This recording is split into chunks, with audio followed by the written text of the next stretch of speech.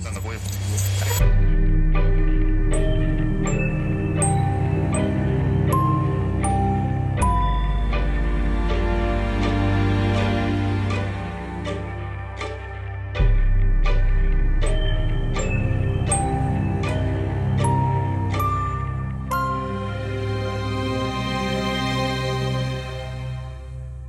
Hello and welcome to another episode of Haunted Hometowns, your weekly true crime paranormal podcast. Say that 5 times fast. It's your weeknight. No. My name is Blake Lambert Hack, and this season I will be covering deaths and hauntings in the Windy City, also known as Chicago, with a different special guest every week. Today I'm joined by a teacher, a runner? Yeah. A runner and a youth director from a Lutheran church, Amanda Dudgeon. Hey! How are you? I'm good. Good. Thank you for coming. I'm so excited to be here. How would you describe a ghost? That's a really great question. There's no wrong answers. I always think of like the cartoon ghosts that are just like kind of squiggly with the big oval shaped eyes and some sort of mouth that's drawn in, like in Pac-Man almost. Oh, do you know their names? Yeah. Is it one Peach? No, that's the princess. There's a P one, though. Pinky, I think, is one of them. Oh. Those ghosts have names. I just don't know them. I didn't grow up playing Pac-Man. Yeah, sorry. No. So you think of the cartoon versions, like Casper, Yeah. other ghosts like that. Do you believe in ghosts? I'm starting to believe more in ghosts the older I get. Okay. Mm-hmm. That's interesting. So you haven't experienced any personal ghost things, or have you? I have. Okay. Supernatural. Okay. We'll get to that. We'll get to that later. Do you know much about Chicago ghosts or Chicago hauntings? I do not. Even though I grew up here, I don't. Fair enough. That's been a common answer for a lot of people. They don't really like teach that in elementary school. They're not like, here's our curriculum on Chicago hauntings. That's true. You could change that. Maybe I will. You just have them tune into this. Okay, And perfect. Amanda, are you ready for a story that I feel a lot of people have heard of, but I would bet don't know too many details? I'm talking about the St. Valentine's Day Massacre. Okay, that's like the only one that I know of, but I don't know what it is. See? But I feel like that's common. Like, you bring it, like, everybody, Chicago, gangsters, St. Valentine's Day Massacre, Al Capone, like, that's a common thing people associate with Chicago. But I can guarantee nobody can tell me details about it. No, I cannot. So I will be talking about that then, all the details regarding that. Okay. So I have another, this is the second Prohibition gang haunting that I've talked about, because I talked about one in the 3rd episode. So this is the one that kind of is the sequel, if you will, because it's the same people, but a different murder and a different haunting, which is kind of fun. So it's Valentine's Day, of course, February 14th, 1929. Good year. 1929, Yeah. You know it well. 4 unknown assailants murdered 7 members of the North Side Gang in a Lincoln Park warehouse. For all you Chicagoans, that's 2122 North Clark Street. It's now like it's like parking lot, part I don't want to say garden. It's just like grassland now. It's just grass and trees. It's part of a old folks home. Is that the right term? What do you say? An elderly Seniors? Senior retirement facility. Yeah, That's a nice political way of saying that. I agree. But I think it's a place where like the people who live there can walk amongst the grounds. It's like grass and there's a couple trees and stuff. It's a nice, lovely area that I hope the people walking it don't really know what happened there. But 7 members of the North Side Gang were murdered in Lincoln Park February 14th, 1929 at 10:30 a.m. It said that 10:30 a.m.? Yeah. We're getting our day started early. Like, what about brunch? Come on, people. Yeah, what the fuck? They should be at brunch having mimosas. This is Chicago. This is Valentine's Day. Where are the mimosas? Yeah, that's a good question. I wonder what are all their girlfriends or wives doing? Just are they still asleep in bed and like not notice that their man is out of bed doing gang-related activity on Valentine's Day? I'd be pissed. I'd be not happy. Yeah, maybe they left a box of chocolates on the pillow before they left, but some roses. It said that 2 pistols or shotguns and 2 Chicago typewriters, aka machine guns, were used to murder gang members Albert. Again, you all know this already, but I will fuck up their names. Albert Kachelek. Yeah, that sounds great. Kachelek. Sure. He was also known as James Jimmy, quote unquote, Clark. Wait, his name is Albert, but he's known as Jimmy? Yeah, he is an alias. He goes as James Jimmy Clark. Okay. So, I mean, never trust a man with 3 first names, but he was second in command. There was Adam Hayer. He was the bookkeeper / manager. Albert Vine. Sounds more like the head. You would think. Albert Weinschank, I guess. Frank and Peter Gusenberg, they were the enforcers. And then 2 associates, Reinhard H. Schwimmer and John May. So those are the 7 Northside Gang members who were murdered. After the shooting, 2 of the assailants were led by gunpoint by the other 2 men who were dressed as cops out of the garage and into a car. Frank Gusenberg survived after sustaining 14 bullet wounds. However, 3 hours after the police questioned him, he died. The only survivor was John May's dog. Aww. Which, I mean, if you're gonna murder, like, leave the dog out of it. I agree. What was the dog's name? Highball. Highball? It's not a great name. That is a great name for a dog. I'll post photos on Instagram, but he is so cute. He looks like a German Shepherd type, like... Well, if you're a gang dog, you can't be like a Bichon Fritz. You're right. Yeah, you don't see a wiener dog roaming the streets of gang It's not members. like a Yorkshire Terrier just being like, hey, man. No. Highball. I love that name. Before Frank died, though, police questioned him, asking who shot him. And, of course, he responded, no one shot me. Classic gang. I mean, I wouldn't trust the police either.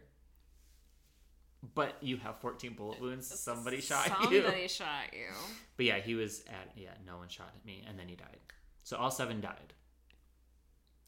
So that was St. Valentine's Day. Mm-hmm. Or Valentine's Day, February 14th, 1929. I'm going to go into more of the details about the gangs themselves. Okay, that would be helpful in understanding. If you haven't listened to the 3rd episode where I talk about Jaime, but I will cover some of that in this, but if you want more about him and that, listen to that episode.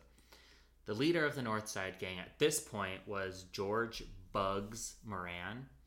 That just sounds made up. Right? That sounds like a cartoon gangster. Well, I talk about this starring Bugs Bunny. Yeah. This is kind of something I talk about in the other episode, is that gang members, I guess in Prohibition, I mean, even now, love nicknames. They love a good... So what would your gangster nickname be? I'm going to stick with what Blake means in some other language or culture or whatever, but fair-haired. Wow, that suits you very well. Blake Fair-Haired Lambert Hack.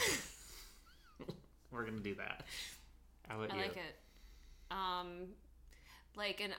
Like an homage, is that the right word? Yeah. To the Chicago musical Roxy Hart, but I would go Trixie Hart. Okay. Yeah. I like that. Thank you. Amanda Trixie Hart. Yeah. Okay.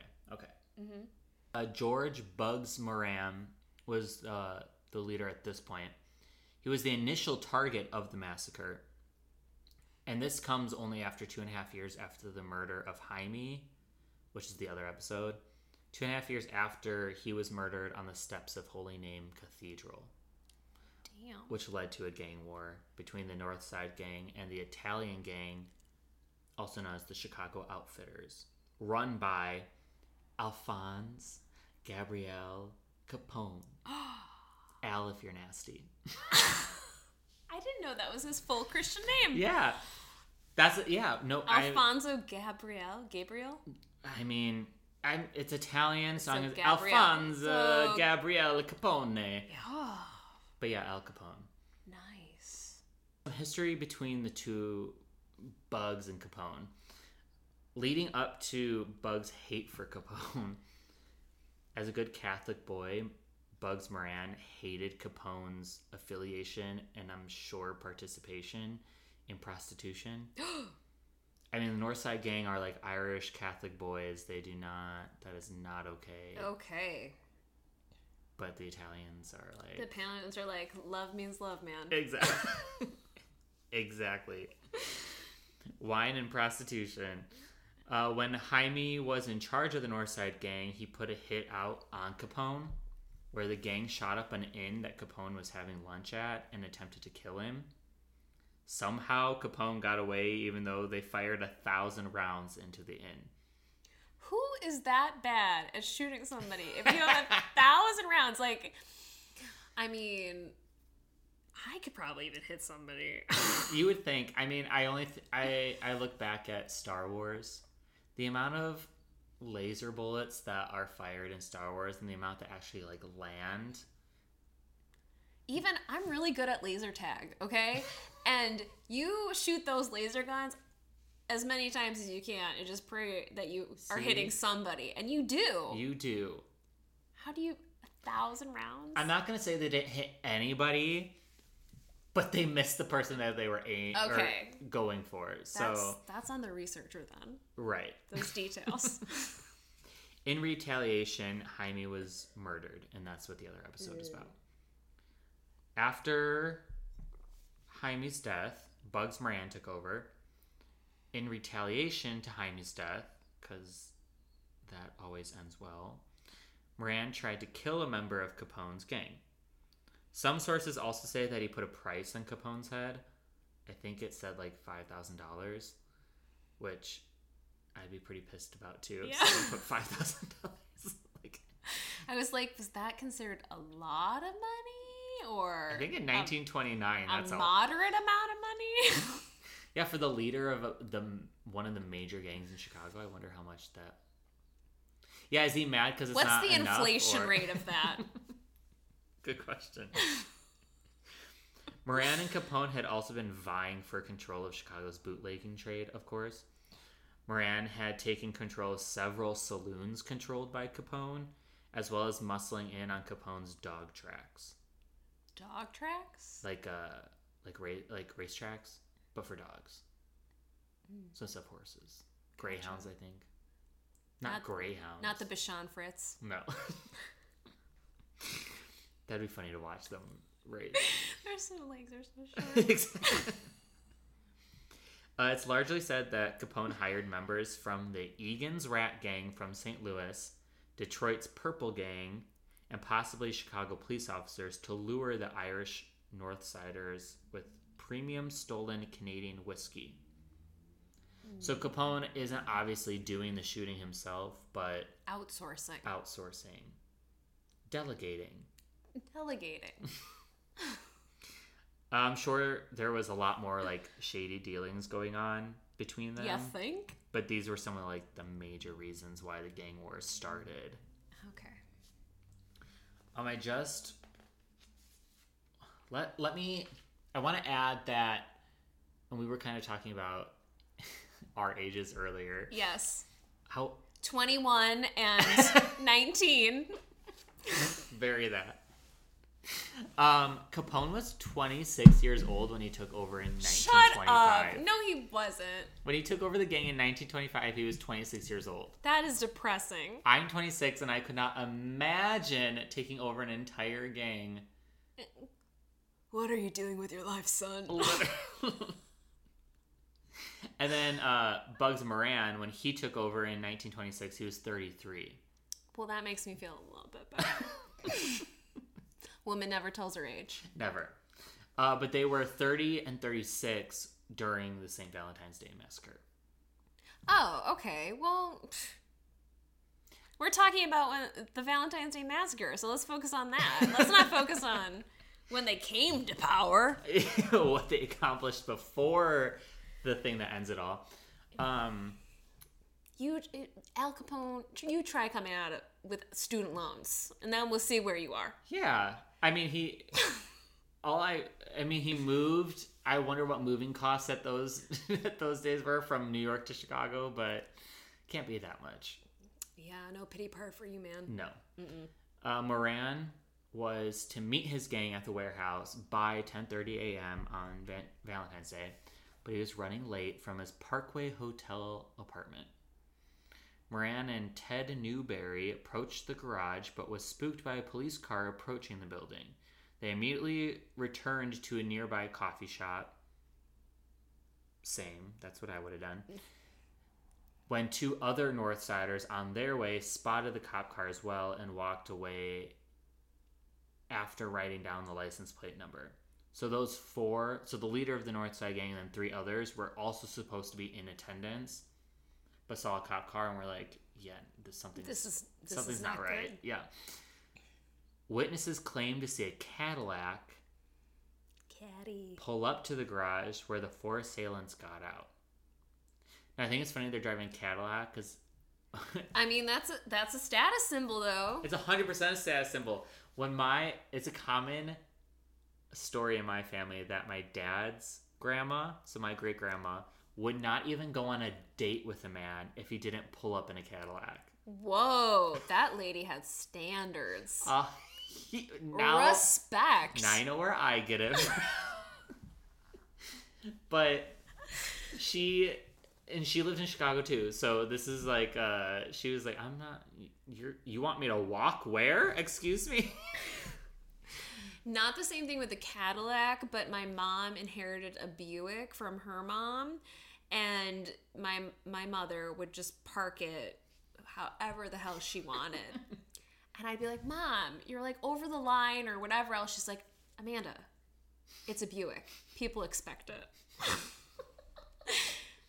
Shout out to Val Dudgeon, one classy ass bitch. Yeah, I don't think people respect it any longer. Maybe back in the day, but if they're going to hit a car, they're going to hit a car no matter what. Yeah, totally. Just like, people expect it. It's a Buick. Got it, yeah. So witnesses claimed to see a Cadillac pull up to the garage, and then the four assailants got out. After the fake police, quote-unquote, lined the Northsiders up against the brick wall of the Lincoln Park garage. Yes. Two men pulled their submachine guns out and fired till they were out of ammunition. Okay, where were they hiding these machine guns? That is an excellent question. I found a picture. Now, this isn't all submachine guns because they're hidden in all types of way. I found a picture, though, where someone hid it in a violin case. A violin? So are these gentlemen just, like, standing up against the wall and they're like, hold on, let me just grab my violin? Great question. I wonder if the seven men were, like, there waiting, being like, where the fuck is my whiskey? Why are they late? Oh, okay. Like, and then the four it was people... a delivery. Right. That they were waiting for. Right, Got and then it. the four people hopped out of the Cadillac. Sorry, I don't want to call it a van. Out of the Cadillac, and were like, back up against the wall type of deal. Or maybe the fake cops got out first, or like, this is a bust, up against the wall, and then the other two got out. Maybe. Type of deal. Because I just think, like, machine gun seems very large to just conceal, like, right. in your pants. Definitely not hiding in your pants. I mean, they're Tommy guns, right? So they're not as, like, big as what we kind of think of machine guns are now. But they aren't small. And there's, like, you have to... I don't know what the difference is. I mean, look up Tommy gun. Or look up Chicago typewriter. I hope nobody's going to be looking at my Google searches. If that's the case, then I'm really screwed. Look up Chicago typewriter gun. Well, okay. Tommy gun was like 1918 during World War One. And then what was the other thing you wanted me to look up? Chicago typewriter gun. It's funny how Google just is like, oh, is this what you're looking for? Your cookies. I didn't you're gonna get very gun far. ads. Good thing I'm looking for teaching jobs, but we're gonna be like, let's look at your Google searches. You're looking up guns? Oh, awesome. Advertisements for Chicago typewriters. So they're like the same thing. Yeah. Based on the photos. They might be the exact same gun. There's just a lot of names for this gun because I believe, and someone can correct me if they want, but I believe the first ever use of that gun outside of war was in Chicago, which is why it has the name Chicago typewriter, Chicago this, Chicago that. There's like a lot of nicknames for it, and I think the Prohibition gangs in Chicago were the first to use it. Okay. That type of thing. You're right, but they're not small, so it's not like you're hiding them behind your back. It's like, right. Hey guys, walking up with it behind your back. Like, let me just pull up my violin case. Right. Okay. But they fired until they were out of ammunition, so around 70 shots were fired at 7 men, which is 10 per men. If you're doing division. If you know math, that's 10 per man. You guys are learning so much from me. Though, if you remember back, the one guy had 14 bullet wounds, so someone didn't quite get. It's an average. It's what they call a median. Thank you. You're welcome. Thank you for teaching our listeners math. But that's a lot of bullets for someone that's not that far away. You know. No. They're all lined up against a brick wall because the fake police did that for you. And you feel the need to like let loose 70 bullets. It's excessive. That is excessive. That's extra, as the kids would say. I think the police would call it a personal attack. You know, when people like, I watch a lot of true crime and it's like, they stabbed her 55 times. It's like, that's personal. That's pretty personal. So I think the police had a very good idea about who orchestrated this hit. Just behind this. Yeah. Because Al Capone was summoned to testify at the trial, but claimed he was too unwell to attend. As you do. I mean, I'm sure he used this excuse more than once. You think? But it also could be true because I don't know when he contracted syphilis. I forgot that guy had syphilis. Right, he died of syphilis. So didn't Mozart have syphilis too? that could be. It was one of the. I should know this as a music. Again, teachers quizzing you. As a music grad, I should know this. It was definitely one of those major composers. Definitely had syphilis. It may have been Mozart. I thought it was. It was either because of Amadeus. It was either Mozart or Beethoven. I can't remember because Beethoven also had hearing issues, but it may have been spurred because of a disease like syphilis. But this is just a friendly PSA to practice safe sex, everybody. Very that. No one was arrested due to lack of evidence and possible police connections. I'm not going to say it's very relevant to today, but you can do your own research and conclusions. But so years later, an ex-gang member, Byron Bolton, what a name. Byron Bolton, he confessed to the FBI. They kept his confession confidential because it was, quote unquote, a state case, not a federal. Until a newspaper, the Chicago American, reported a secondhand version. So bless the media for calling the feds out. But that's shady on the feds for being like, hey, we have information about this crime, but we're just not going to talk about it.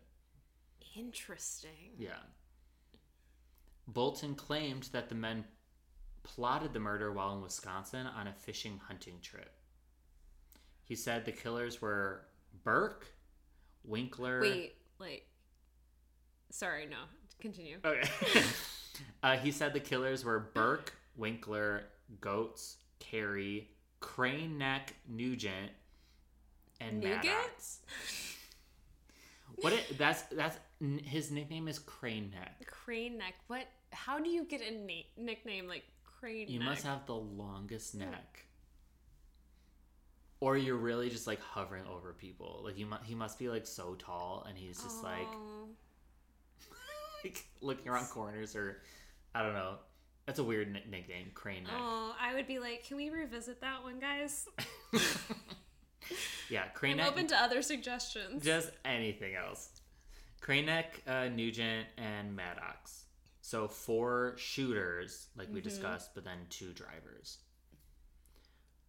And going back to nicknames, there are people who have like Machine Gun so-and-so, or like Al Capone's nickname was Scarface. Not that he loved that nickname, but that was his nickname. That's like badass.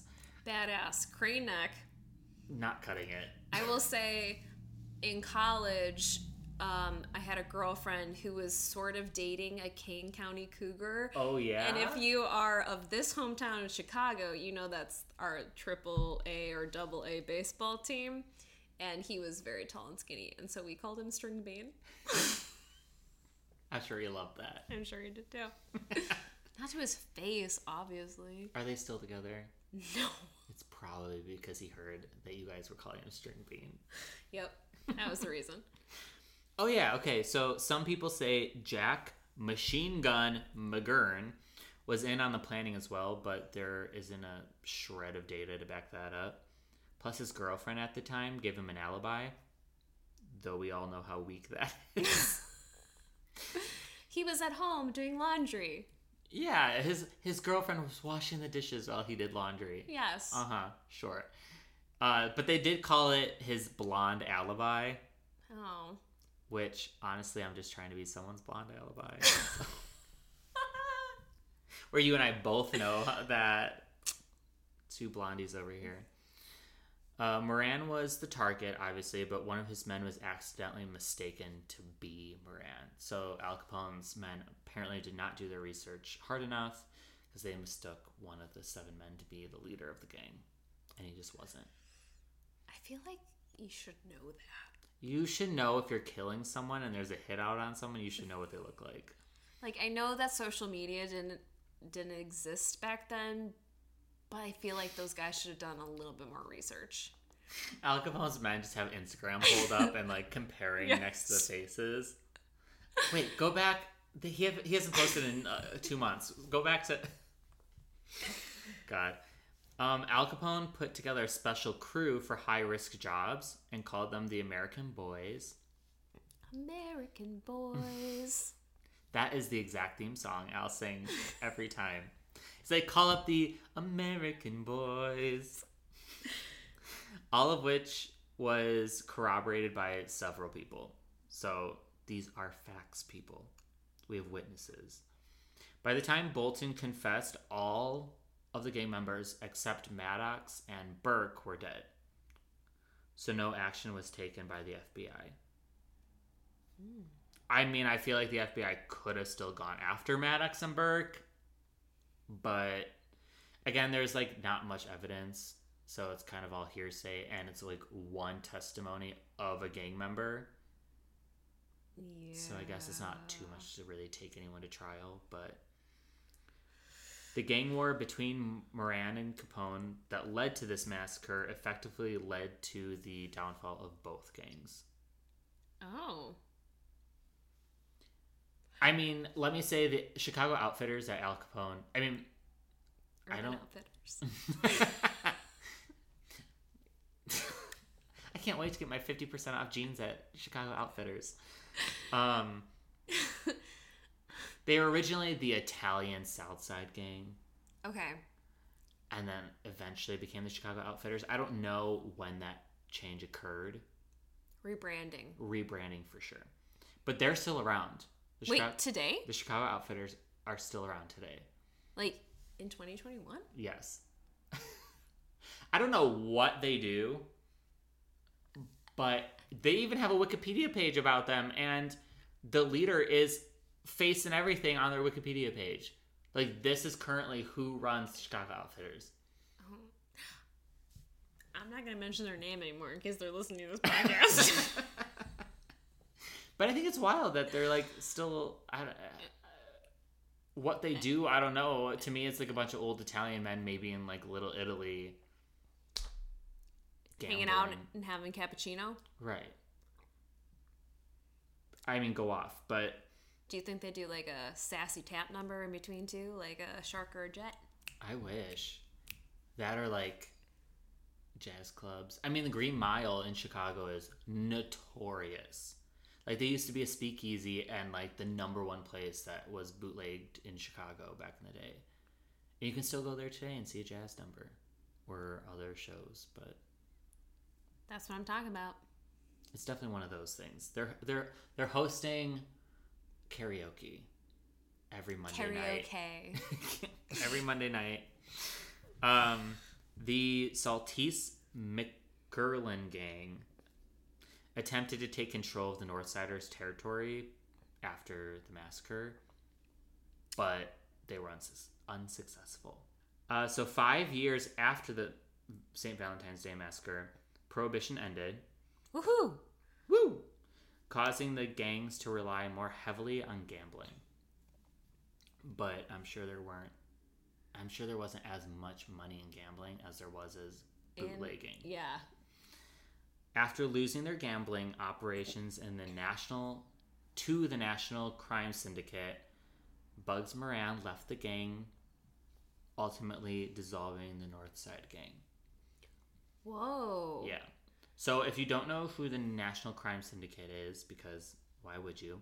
They're loosely connected criminal organizations consisting of, but not limited to, the Italian-American Mafia, the Jewish mob, the Irish mob, and then everyone's enforcers that go by Murder, Inc. So they, like, have all, like, come under this one umbrella term. The National Crime Syndicate.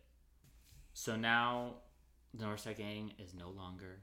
Prohibition is no longer. In 1931, Capone was convicted of 3 counts of income tax. Oh, this is when they get him. Yeah, 1931.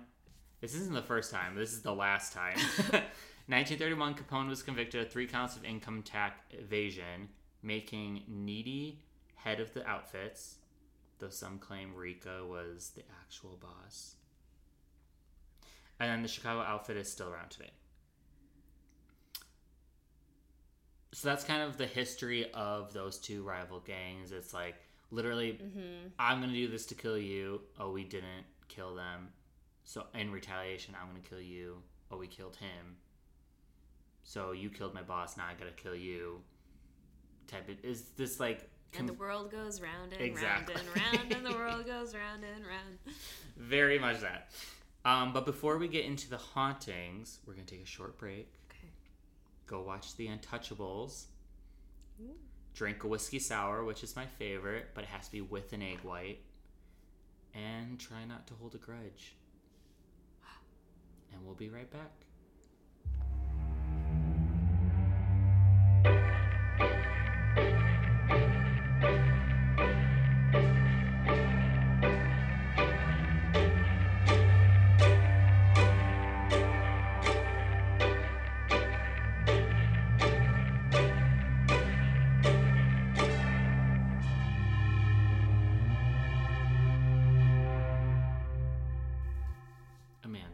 Yes. Are you ready for hauntings?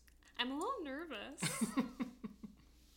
Okay, so the garage in Lincoln Park where the massacre happened is now, like I said, a vacant lot slash... I don't mean lot as in parking lot, I mean lot as just grass and trees and Okay, space. you can't spot Hero there. What? Spot Hero, you know, like reserve. I've never heard of that. You've never heard of Spot Hero? How old are you? What is that? Like, you're driving to the city, you want to park your car somewhere, so you reserve a parking spot somewhere. I've never heard of that. Shut the front door! This advertisement brought to you by Spot Hero. Spot Hero, please, please, please pay me, and I will do an ad for you. I'll hit you up with the app. Please. No, that's amazing. I guess I've never really suffered that much for a parking spot where I needed that, but maybe coming here I will. Maybe to see the ghosts. There will be so many people trying to see ghosts that I'll need to spot hero. You will. If you are staring at the lot, the largest tree in the middle signifies where the brick wall once stood. Oh, so the wall's not there anymore. No. It is now just... It's just now nature. Okay, in Chicago. In Chicago. It's said that the bricks from the wall bring people bad luck. Well, so if you own a brick, if you have a brick from that wall, you're doomed to have bad luck. Who would have wanted a brick from that wall? You know those crazy people that are like obsessed with true crime, ghost murder, whatever the case may be. They're like, oh my god, I need to own... You know, it's like the whole Annabelle thing. They're like... What's the whole Annabelle thing? Have you seen Conjuring? No, because I'm afraid of scary things. You should have done your research. Fair enough. Like, I did not go on the Indian Princess. Yeah, that's a whole different thing. That's not okay. But this was a club that people used to be a part of at the YMCA. It's called Indian Princesses. And I would not go on the haunted trail. I would cry at the beginning of it. I mean, you're not alone. There are a lot of people who are like that. But just for you and the listeners who don't know, Annabelle is like a real life doll. It's like a Raggedy Ann type deal. That's already scary. That's like haunted apparently it's haunted. Like, why is this one doll haunted? This is a tangent, y'all. It is, but you know the Lorraine or the Warrens that the Conjuring movies are based off of. They're like paranormal investigators and stuff, and they have an entire room of all the objects from each case that they keep in this room and that they bless every month or whatever the case may be. So like, who wants to do that? It's their job. I would. I love stuff like that. But people love these bricks, so like, okay. But all of the bricks, so I think 300 of the bricks are now in the Mob Museum in Vegas. There's a Mob Museum? I know. I found this out too during this research. There's a Mob Museum in the Vegas, and there's 300 of the 4. So we'll go see Britney and Celine and then go hit up the Mob Museum. Exactly. Yes. Spring break 2022. Drink down the strip and then head into the Mob Museum. But yeah, so apparently 100 of the bricks are... All but 100 of the bricks are in the Mob Museum in Vegas. Which... Do they really want that many bricks? Well, it makes me mad that the Mob Museum's actually in Vegas. Yes, Vegas has a rich history of mobs, but Chicago is still number one for Prohibition mob gang activity. The Mob Museum should be in Chicago, but that's just my two Probably cents. A real estate issue. I see plenty of vacant lots in Chicago. But they actually rebuilt the wall in the Mob Museum, and you can see the bullet holes from the massacre. Ooh. So it'd be kind of fun just to like go and research, like check it out and see what else they have to. I'll make to Vegas one day. It's not for the Mob Museum, but maybe I'll stop in while I'm there. There you go. But 100 of the bricks didn't make it to the museum. It is said that Capone was haunted by an entity until his death. After the massacre. Yes. He believed it was James Jimmy Clark, our favorite 3-named gangster, yes. Who was also Bugs Moran's brother-in-law, which is why he was second in command. He was in the family. He was in the family. I don't know how you say that in Irish. Oh, because he was in the Italian. Yeah. My Irish accent isn't worth Me either. trying. Apparently, Al Capone sought out a medium to send James to the other side, but of course it didn't work. The Long Island medium. I mean, do you believe in mediums? Be honest. This is all honest. I don't, but again, I also am at this point in my life where I'm like, well, never say never. I'm more open in my old age than I ever was in my younger years. I don't believe in mediums either. I believe that people are more susceptible to ghosts and afterworldly. I don't know what word experiences. That would. Yeah, encounters, sure, but I don't think mediums, like what we think of as a medium, is like a real, like the Long Island, one person who can talk to everybody. Right, like that seems ridiculous. It does seem a little ridiculous. But Al Capone thought it was worth it, so he sought one out, and then it didn't work. When Capone was sent to Philly for a gun possession charge, this was 3 months after the massacre, is when it said that's when the hauntings began. When he was, so this 3 months after the massacre, while he was arrested for gun possession, and he's sitting his ass in a Philly prison, which I visited, by the way, which is kind of fun. That prison is kind of creepy. That's when he started seeing this ghost of James Jimmy Clark. Was this while he had syphilis or before? See, I don't know when he caught. Can you look it up? Again, my Google search is going to be off the charts. I will look it up when my phone's charging. How do you even Google that? When did Al Capone contract syphilis? Capone contract. I don't know if anybody knows because he kept it hidden for so long. I don't know how to spell syphilis. SYPH. I got that much. ILLIS, something like that. So are you in there? Oh, here we go. Atlanta U.S. Penitentiary, 1932 to. Upon his arrival to the Atlanta Penitentiary in May 1932, he was officially diagnosed with syphilis and gonorrhea. Okay. According to Wikipedia. See, this is where it gets confusing because that's when he was officially, the prison has to do medical tests on their prisoners. So that's when he was officially diagnosed, but he kept it to himself. He didn't tell anybody. So it could have been years before that. So it could have been now. So he could have been mentally, from my understanding is that he contracted syphilis, but because he didn't seek medical attention or didn't tell anybody about it, it moved to his brain. Right, because that happens. Right. It traveled to his brain.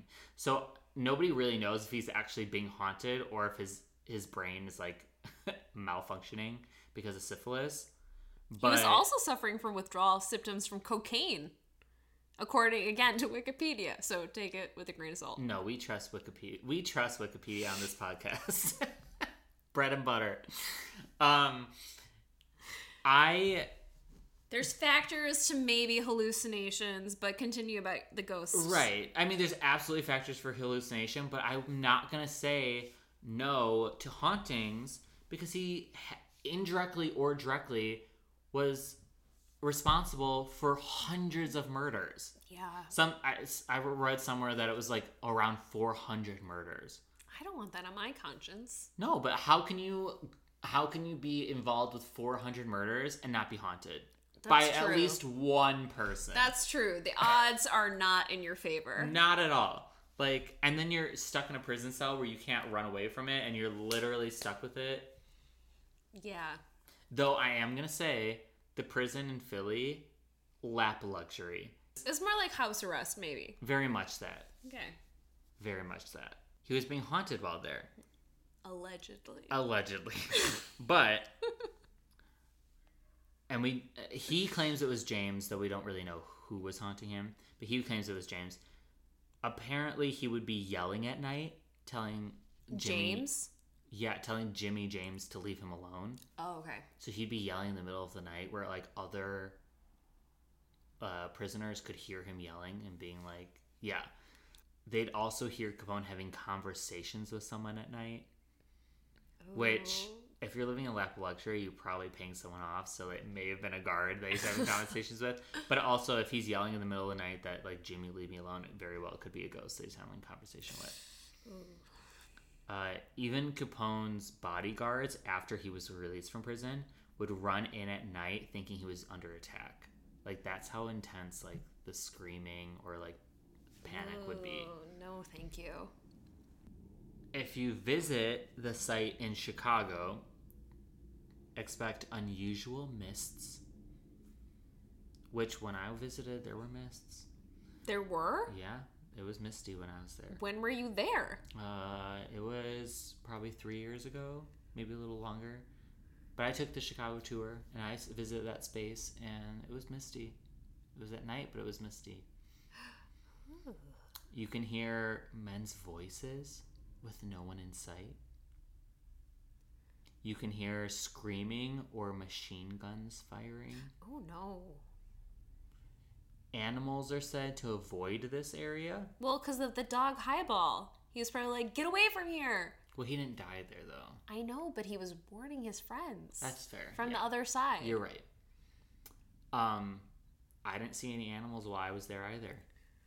Not a bird in sight. Not a bird in sight. Not a squirrel in earshot. I heard nothing while I was there. Not a pigeon pecking at garbage. Not even a pigeon. And we all know how many fucking pigeons are in Chicago. Not even a pigeon in sight. Ooh. Coincidence? I don't think so. I don't think so. After the shooting, the warehouse became a store. That did poorly. And then it became a nightclub where they would sell the bricks for $1,000 a piece. Woo! So that's why 100 bricks are missing, because that nightclub was like 100 people got super drunk and were like, "Yeah, give me one of those bricks." Exactly. They got their credit card statement the next day. They're like, "What the fuck?" They did a line of coke out of Al Capone's stash, and were like, "Give me the brick." I want that brick. But I don't. As much as I would not be against purchasing something that had a history like that, if it gave me bad luck, I would get rid of that immediately. I do not. Like the monkey paw. Yes, very that. But like, if it was like the heart of the ocean from Titanic, I'd be like, I might want that. God, that's one of my favorite scenes. Just the oh. She drops it in. Oh, I love her. What an icon. What an icon. Just that old lady. A jewelry that not only that rock is thousands and thousands of dollars. I'm pretty sure there were like diamonds on the necklace. Like yes. Why wouldn't you just be like, here's my necklace? No, I'm gonna drop it into the fucking Atlantic and be like, go find it. I mean, if I was, and then she died, and so if I knew I was like ready to like peace out, I think I would do the same just for like the kicks and giggles. Kicks and giggles of it all. Like, good luck, bitches. Yes. Any final thoughts about St. Valentine's Day Massacre? Did you learn more about the St. Valentine's Day Massacre? I guess I did. I learned more of the details of who was involved. I always knew that there were just a bunch of guys who got machine gunned against the wall. But the haunting thing is interesting, that they only really seem to bother Al Capone, or Jimmy did, Albert. Right. But then the rest of the world, they just are like misty. The rest are like, well, I kind of deserve this. We did not do great things. Yeah. Very that. We were not Boy Scouts, as our mothers once hoped, but... Yeah. Okay, yeah. Interesting. This isn't the only case, and I've seen this in past cases that, even on this podcast, is that it seems that the hauntings occur when there's no quote-unquote justice. Does that make sense? Oh, so, yes, it does make sense. In the past episodes, no one's been arrested for the crimes that have happened, and then there are hauntings. I mean, Al Capone was eventually arrested, but he wasn't arrested for this crime. For murders, it was like tax fraud. Right. White collar crime. Right.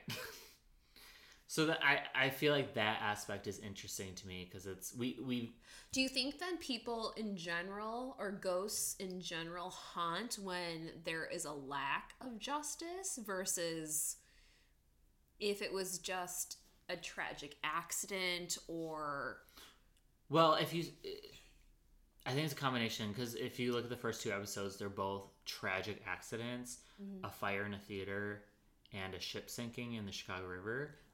But both of those happen because people either lied or ignored or whatever the case may be, you know. oh, for the green stuff. Right. So there was a disaster, but it was spurred on because of... It could have been preventable. Absolutely. So a lot of people view ghosts as being like lost souls or like have unfinished business. But I wonder if the unfinished business is just justice. Interesting. But who's to say? Who is to say? I'll have to ask the next ghost I see. Yeah. Have you ever experienced anything paranormal? We kind of mentioned earlier that you had something. Well, I actually have a couple. Okay. So I'm going to go through 3. Oh, good. And then you can edit or have me back for as a surprise for later. No. Yeah, please go through all of them. So the first is it seems to only happen when I'm dating a boy. That's not funny. And things tend to get a little awkward in the relationship and things are fizzling out, and so you'll send out a text. And then you'll be like, "What are we doing this weekend?" And you don't get anything back. Very that. And it's called ghosting. It's kind of spooky. Happens all the time. So that's my first example. I think a lot of people can relate to that. So yeah, so terrifying. Anyway. In that case, we all have had ghost experiences. Oh, yeah, so real. No, but I actually have 2 valid experiences. So a couple years ago, I was spending the night at my parents' house. It was like 11 o'clock, 11:30 at night. Everybody was asleep. The lights were out. And I was watching like Stephen Colbert on my phone, you know, catching up on the monologue. And the room is dark. And all of a sudden, the overhead light of the fan just pops on. The switch to the fan is across the room. Like, I would have had to get up and press a button to turn this light on. So I'm laying in bed with my phone, being like, what the fuck? Freaked out. I think I laid there about 10 seconds before I got out of bed, walked over and turned off the light and crawled back in bed. And you better believe I was saying some prayers to the sweet baby Jesus in the manger. So I have no, like, the door didn't open. It wasn't like a sibling pulling a prank or anything. Like, this light just came on out of nowhere. Freaked me the F out. So I can only attribute that to like a supernatural experience. Has anyone else in your family experienced anything in that house? You think that we talk about things like that?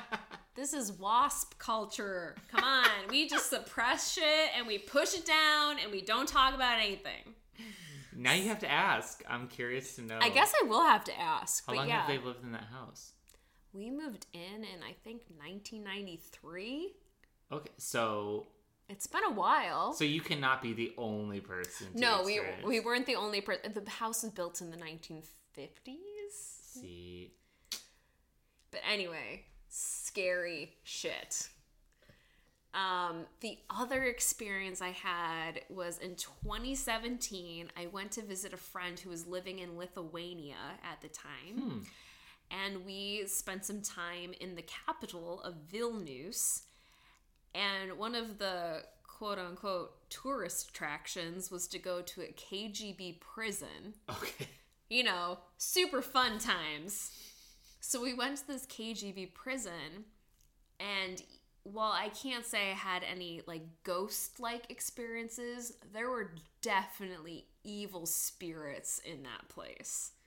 Like, it was like Harry Potter Horcrux level of like ominous noise. Right. Like, you just know that shady shit went down. It wasn't an active prison. It wasn't an active prison, but it was Gotcha. used during like communist rule in Lithuania. Right. And so as you're going through learning about the history, how these people were tortured, you're walking through cells and torture chambers, and you're just like, holy shit, like there is some gnarly shit business going on right now. Oh, for sure. I mean, that's how I felt walking through the Philadelphia prison that Al Capone was staying at. Yeah. It's not an active prison, but like walking through it, you're like, something is not right here. Is not right here. It's... Yeah. It was one of the most eerie, chilling feelings I had ever experienced in my life. Just being like, there is some evil nonsense taking place here. Yeah. I'm going to read you a haunting from a listener who sent me an email. Okay. I was just out of college and was moving to a new town to begin my first job. I found a small house close to work and decided this was a great first place to live. The man who I was going to rent the house from was extremely kind and also let me rent it fully furnished. Whoa. Which, where do you see that? Never. Which was great as I had very little furniture of my own. Amen. I moved in and felt very at home in my new house until one day when I was sitting on the couch watching TV, when I felt like there was someone sitting next to me. Oh, no. No. I brushed it off as just being tired. A few days later, I was walking to the kitchen and thought I saw someone in the bedroom. No. Oh, no. When I went to look closer, there was no one there. These things continued for months. I would see a figure or feel someone in the room with me. I thought it was just me until a friend of mine came over and he asked if I had a roommate. What? No. Right. If somebody else notices, shut the front door. This continued during the 3 years that I lived there, including on a... 3 years? Time out. 3 years you deal with this shit? Yeah. Or dealt. Sorry. I mean... This continued during the 3 years that I lived there, including on a Saturday evening in the summer, I was washing dishes in the kitchen sink. The back door was at one end of the kitchen, and I had the door open and just the storm door closed. Sorry, I know your kitchen and your back door are in the same room as well. Why are you telling me this? As I was standing there, there was a knock on the door. I looked over and there was a man standing there, well dressed with a smile on his face. I told him I had just had to dry my hands. So I dried my hands, and when I went to the door to find no one there. Nuh-uh. I looked all around the house and found no one. Get the fuck out of there. Renege on that lease. The day that I was moving out, the man's son, whom I rented from, came over to check things out before I left. I asked him if he had ever seen anything in the house. He said, "Oh, that's probably Ben." Oh, just casually? Casual. I asked who Ben was. He told me that Ben lived in the house with his dad and had passed away in the house the month before I moved in. No. I certainly wish they had disclosed that before I moved in. No. That's from John. No. No. That makes you want to ask some real serious questions, y'all, when you're signing a lease. I feel like, I don't know what the law is on that. Do you have to disclose that someone died in the house before? I think it depends on each state, but from my memory, if they don't ask, you don't have to say anything. But if they do ask, you have to tell them. So, again, PSA, always ask if you are renting, was anybody dead or murdered here? Though I'm going to say... That also reminds me, a few years ago, I went to New York City for a little vacay, and I had no money at the time, so I stayed at like a Days Inn on 96th Street. Yeah. And you better believe there would be people who were murdered there. Oh, motels are... Those are sketchy as fuck. Yeah, Like little creepy corridors and a jankety elevator. Oh my god, I cannot believe if my parents knew, they do not to this day know that I stayed there alone. I don't want to say that I wouldn't rent or buy a house or an apartment if someone had died in it. I mean, if they knocked off enough money, if it's cheap, I would be like, no. Is she or he nice? Then we good. That's the other big part is I'm gonna be like, were they murdered because they were a bad person, or was it an accident, or did they just die of a heart attack, or what was going on? I need some upfront information for sure. My question though is what captures a spirit in the in-between of whatever final destination one believes in. Right. I mean, it could be justice like we talked about. It could be they didn't accomplish everything that they wanted in life. What did they plan to accomplish in death? I talked about this before, but you've watched Friends. Yeah. There's that whole episode where Phoebe's like embodied by a woman, and she thinks her mom's a cat. No, that's a different episode. Oh, Phoebe's got a lot of things going on. Everybody. She's like a woman enter her body, and I get to remember this. Okay. Mm-hmm. And she's like, I can't remember the woman's name, but she wants to see everything. She always said that through her entire life. Yes, I want to see everything. And then, Phoebe is living with this other woman in her body until she goes to, like, Carol and Susan's wedding. And then... Now I've seen everything. Yeah, seeing a lesbian wedding is, now I've seen everything. And then she, like, left her. And that was the end of her ghost experience. So, like, it's a comedic way of thinking about it. But that very well could be a reason why. Oh. I don't know. My ghost experience, I didn't have a chance to ask him. So next time I see one, maybe I'll ask. Yeah. Who's to say? We won't know until we die. I guess that's true. Well, thank you for joining me. On that note. Absolutely. You, listeners, can follow Haunted Hometowns on Twitter or Instagram at Haunted Hometowns. And I cannot stress this enough. Please email me your haunted experiences at Haunted Hometowns Podcast. I really, really love to hear other people's ghost experiences. It is fascinating to me. So please. Could be anything from a strange shadow at the foot of your bed to a doll that follows you around the house. Ew. But please let me know. Email me, Haunted Hometowns Podcast. Well, Amanda, thank you for joining me again. Thanks, Blake, for having me. Till next time. Bye.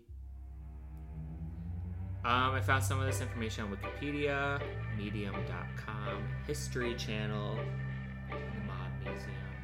The artwork for Haunted Hometowns is by Pepe Munoz. Follow him on Instagram, p.e.p.e.munoz, M-U-N-O-Z.